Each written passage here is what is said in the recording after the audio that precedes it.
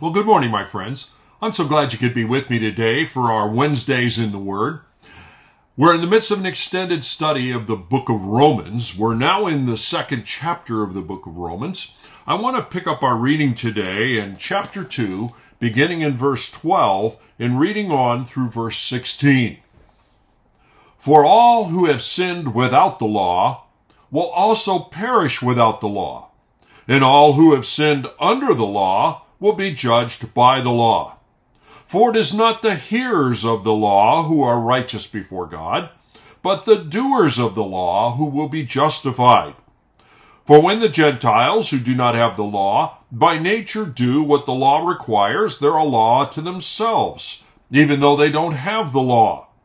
They show that the work of the law is written on their hearts, while their conscience also bears witness. Then their conflicting thoughts accuse or even excuse them on that day when, according to my gospel, God judges the secrets of men by the Lord Jesus Christ. As you know, if you've been with me for a while, as we've been working our way in the book of Romans study, we've been discovering since the midpoint of the first chapter what I'll call the universality of sin. How all people have sinned and come short of the glory of God. Therefore, all people of all eras of history understand they are not who God called them to be. And all people, therefore, need to find a solution to their sin. To put it another way, all people need the gospel. Back in Romans 1:16, Paul said, I'm not ashamed of the gospel, for it's the power of God unto salvation to everyone who believes. We all need that gospel. All need to find a solution to their sin. There's not a person alive or a person who has been alive who has not in their heart and in their actions broken the greatest of the commandments, which Jesus detailed for us is loving the Lord our God with all of our heart, all of our soul, all of our mind, all of our strength. I mean, who could possibly say that truly has been done in their life? Beyond that, who could possibly say that they have not stumbled, they have not sinned, they have not broken some of the moral laws and ethical laws of life? All people are sinners. And therefore, all people need what only God can offer them through the cross, through the gospel. Why is that necessary? Because of the very nature of God. As we've seen, God is both is loving, but he is also holy, he is also righteous, he is also just. Many of his attributes. He can't stop being some of what he is because other parts of who he is are reaching out to us. He loves us, yet he is righteous and holy, and sin cannot dwell in his presence. And he is just, in sin, opposition to him and breaking of his law requires response. It requires judgment. We saw beginning with Adam and Eve in the garden, one sin was enough to change the condition of a person from being righteous to unrighteous and to change the relationship between a person and God. No longer could Adam and Eve stay in the garden. A necessary solution to sin needed to be found. A solution prefigured in the Garden of Eden by the sacrifice of the animal, which eventually prefigures the sacrifice of the Lord Jesus Christ. You see, God doesn't mark on a curve. All of us are either righteous or unrighteous. There's no partiality with God, which we've spent time developing. Now today, building on some of that foundation, looking at these verses together, we're going to be addressing that question that's raised by people, perhaps in conversation with you, but everyone would have it coming up in their minds whether they voiced it or not. The question of, well, what about people who've never heard of this gospel that's the power of God unto salvation? What about those people? Are they also separated from God? Are they also facing a destiny of judgment before the God who is really there? What about those people who have never heard? Well, let's begin to examine God's answer because we encounter it here in verses 12 to 16 of chapter 2 of the book of Romans.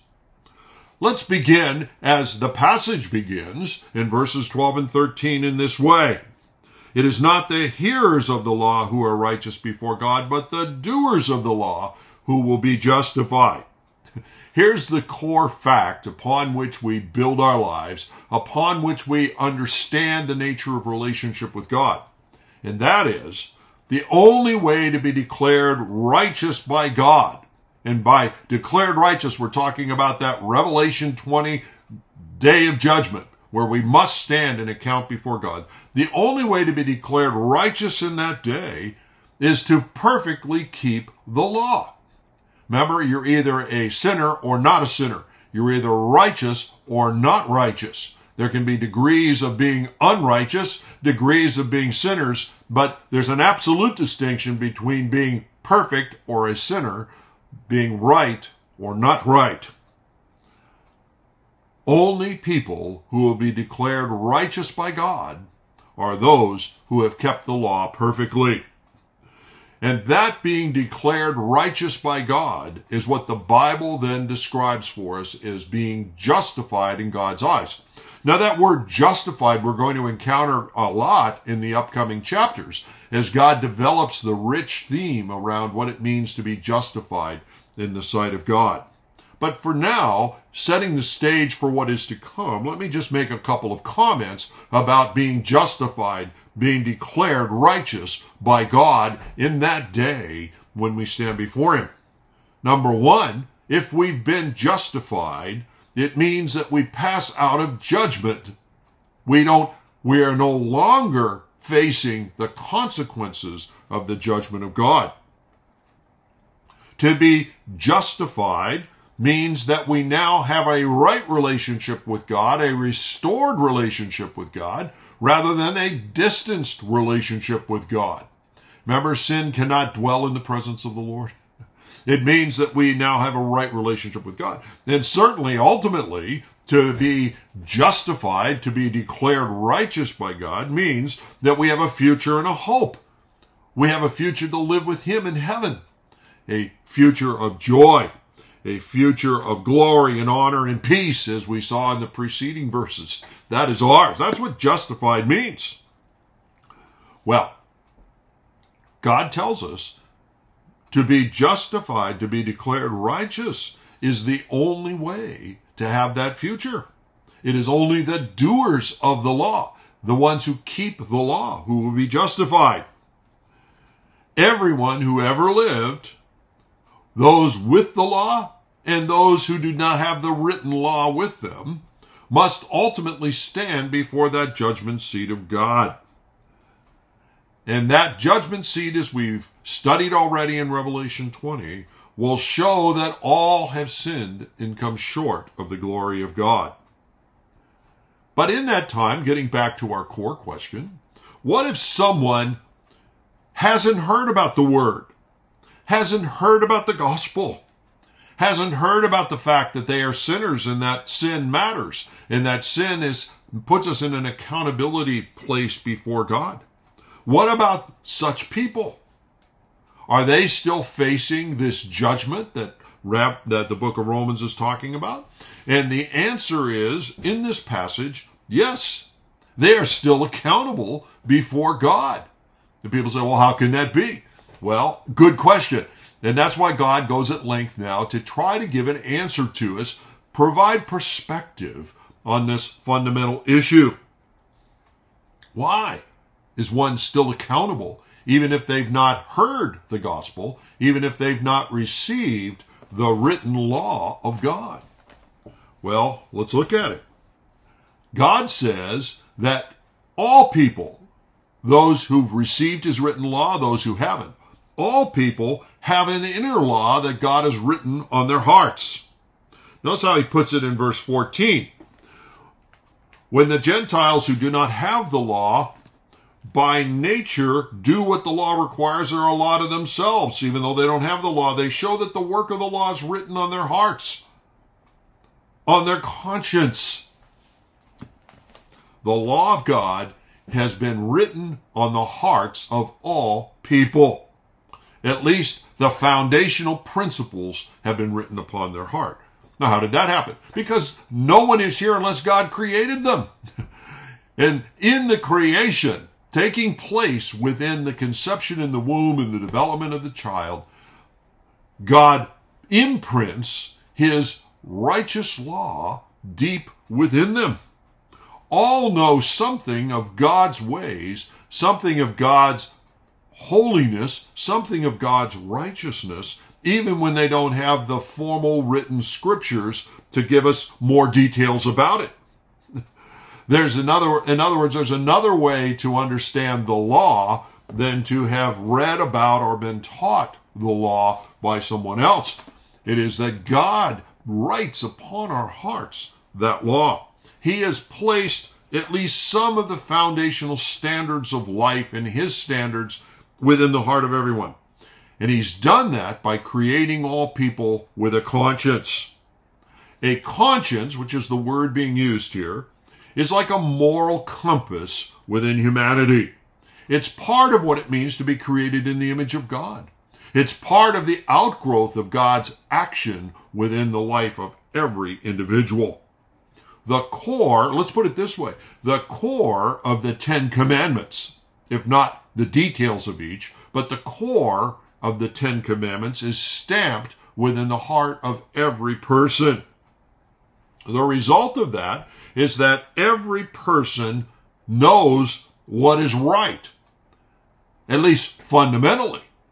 And by the way, every person refuses to do it with consistency. Therein is the problem.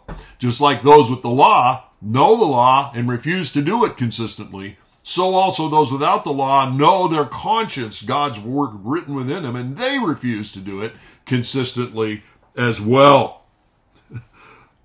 Conscience within the human condition is more than something programmed into people by their culture or by their family. Although certainly our conscience can be influenced by our culture and by our family and by our education as well. But conscience is more than that. Conscience is much more innate and fundamental to the human condition because God creates it within each person. And God uses that conscience to provide a guidance to the behavior of people. One of the theologians put it, it provides a guidance by guilt. And I think that's a good way to frame it.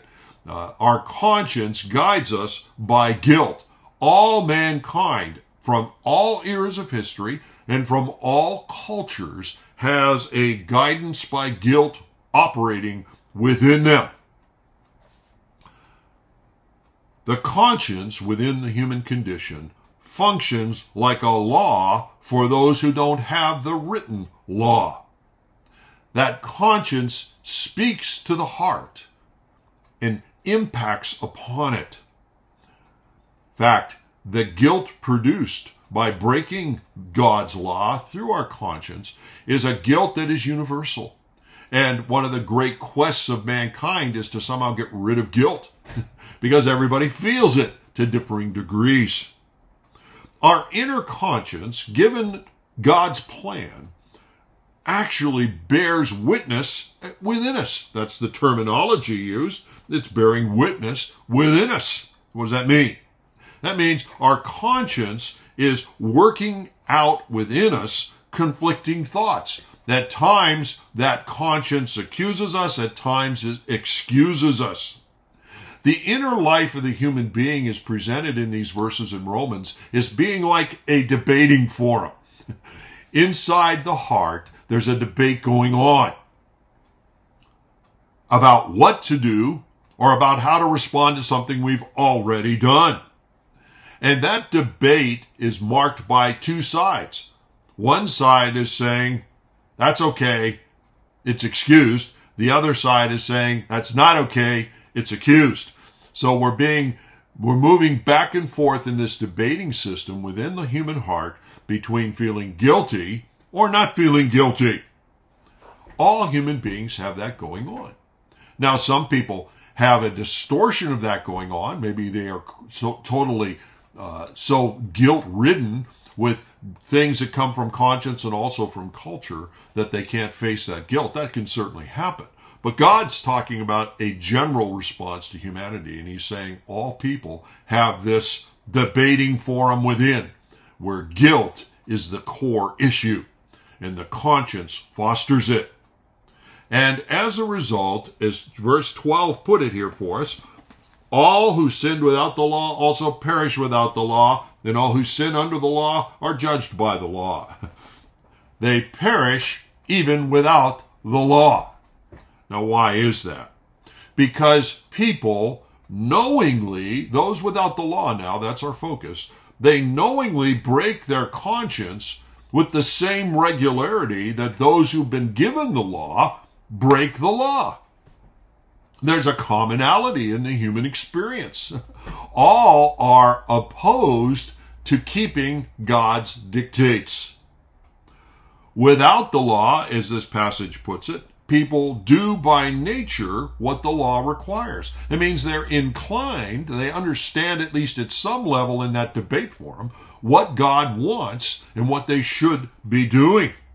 And if you look upon society in general, no matter where you go in this world, and if you seek to understand something of human society over time, all societies are running, or at least trying to run, by some sort of moral framework. Now, most of the moral frameworks of societies are pretty faulty, but the very fact that they exist draws your attention to something. Why would they exist? Why would it matter? Because something in the human condition requires it, desires it. Moral frames. All societies, in the era that we're in now or in any era of history, have tended to condemn murder, tended to condemn stealing, have tended to condemn adultery and unfaithfulness in human relationships. All societies. Why? Because of the way God created us.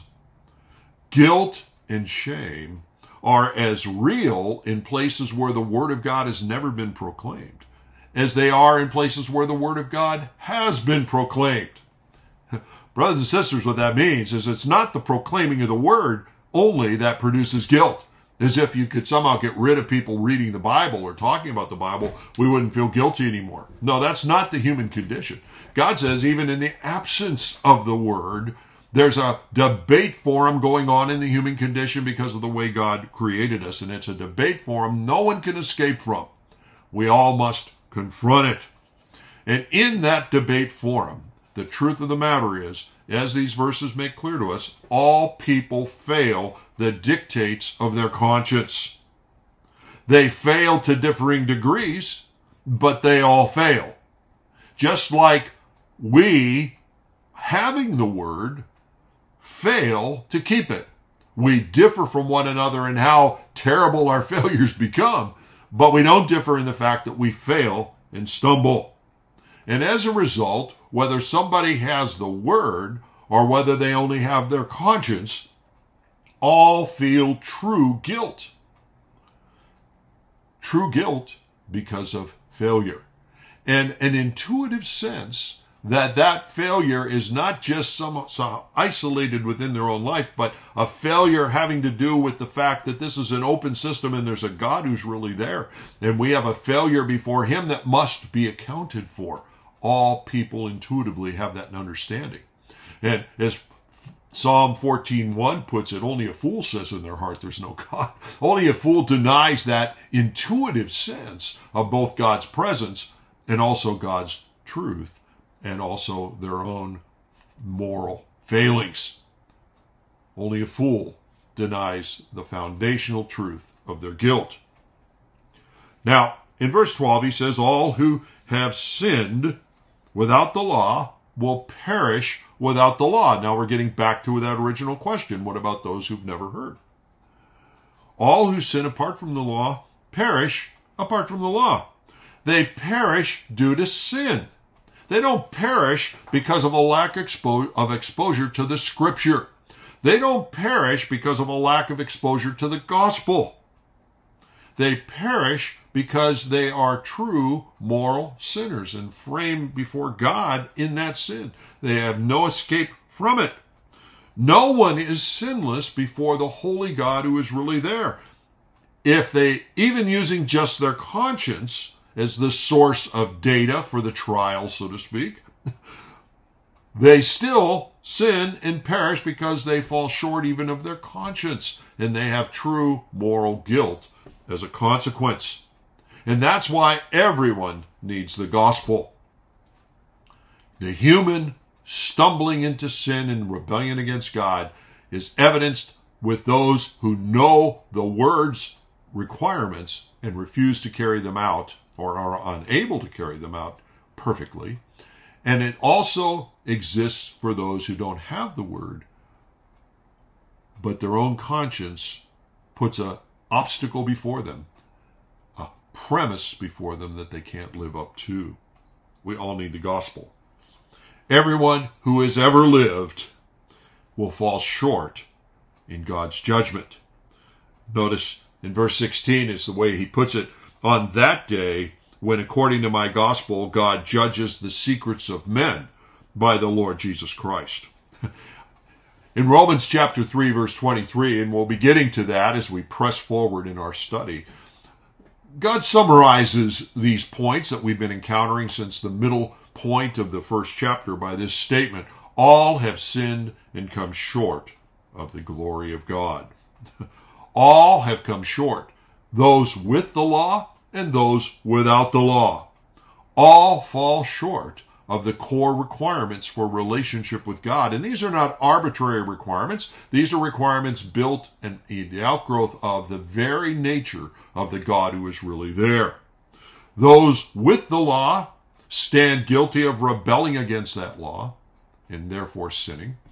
Those without the law stand guilty of rebelling against that God-given conscience and therefore separated from God as a result. All are sinners before the Lord who is really there. All must answer for it. And just so you see the great equalizing that's occurring here. No one is separated from God because of what they've heard or not heard. People are separated from God by the very nature of sin itself.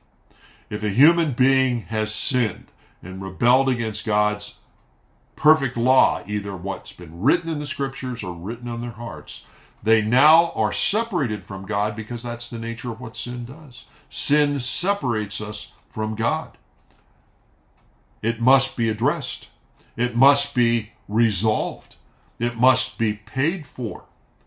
All people, those who have the law, those who don't have the law, stand on this great equalizing plane of having been separated from God because of their failure in sin. All need God to do something. Judgment Day, we were talking about that Revelations 20 passage in our last time together. In Revelation 20, verses 11 to 15, talking about the great white throne judgment of God, that day will demonstrate conclusively to all people of all of history the truth of universal sinfulness. It is the day when, according to verse 16 here in Romans 2, God will judge the secrets of men. And brothers and sisters, who could face that sort of scrutiny when God judges the secrets of men? God will make plain in that day how we've responded to our conscience. He will make plain in that day how we've responded to the written law. And he will make plain in that day how we've responded to that gospel that we've understood, if we've been exposed to it. He will make plain in that day what is secret. In other words, not only what we've done, but what we've thought, what we intended to see as an outcome, why we did what we did. It will be a clear demonstration of all such truth. Who could face that scrutiny? And therefore, all of us would need to come before God and say, "Oh Lord, be merciful to me, a sinner." And so the critical question becomes, how in fact can God be merciful to me, a sinner? And therein is the justification for the gospel. Because as Romans 1:16 told us, Paul is not ashamed of the gospel, for it is the power of God unto salvation to everyone who believes. God has done something to enable people to face that day. And that something is the gospel, the sending of his Son into this world. In fact, he goes so far here as to say, on that day, when, according to my gospel, God judges the secrets of men by Christ Jesus. On that day, God will be judging us at the great white throne by the Lord Jesus Christ himself. You see the irony here. The one who is the one who can save is also the one who will be in that judgment, judging us. That's why what we do with Jesus is the most important thing of life. What our response to Jesus is all about is the most important decision one can make. What do we do with God's solution to the unsolvable problem all people face who have the law or don't have the law? And that is true moral guilt, because all are sinners, and the true dilemma of separation from God and judgment because they are sinners and not righteous. What we do with Jesus will make all the difference in that context. Think of how it puts it in John chapter 5, verse 24. Truly, truly, I say to you, whoever hears my word and believes him who sent me has eternal life. He does not come into judgment, but is passed from judgment into life. That's Jesus' promise to us. There is a way to pass from judgment into life. One way to have that happen is by perfection. None of us have that option anymore. But there's another way, and that is through the perfect life of the Lord Jesus Christ, credited to us as we respond to the gospel in repentance and faith. This is the same point in Acts chapter 17 that Paul was making as he was speaking the gospel at Athens on Mars Hill among the philosophers of the day. Listen to these verses beginning in verse 30 of Acts chapter 17. The times of ignorance God overlooked, but now he commands all people everywhere to repent, because he's fixed a day in which he will judge the world in righteousness by the man whom he has appointed, and of this he has given us all assurance by raising him from the dead. The resurrection of the Lord Jesus Christ becomes the assurance to all of us of the reality of Revelation 20, great white throne judgment, and human accountability before God. And God commands all people everywhere, therefore, to repent of their sin and rebellion, and in humility turn to the Lord Jesus Christ and rest in what he has done for them. And therein is my challenge to you to conclude our study today. Are you resting in Christ's righteousness, or are you resting in your own relative righteousness?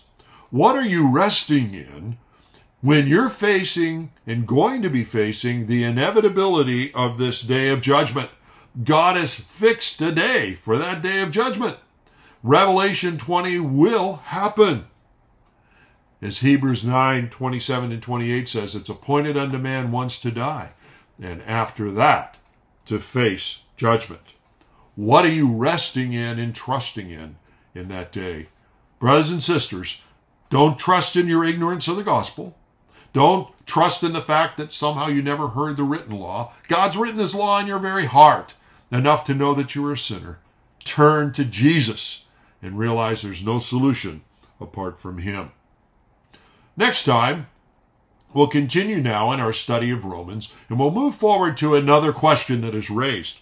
Well, why isn't being religious enough? Because if people understand that they are sinners and stumble, can't they somehow pay for that by religious action? Great question, and God gives us a good answer to it, all of which points us back again to the wonder of the gospel. Join me then, won't you, as we continue our study of the book of Romans. God bless.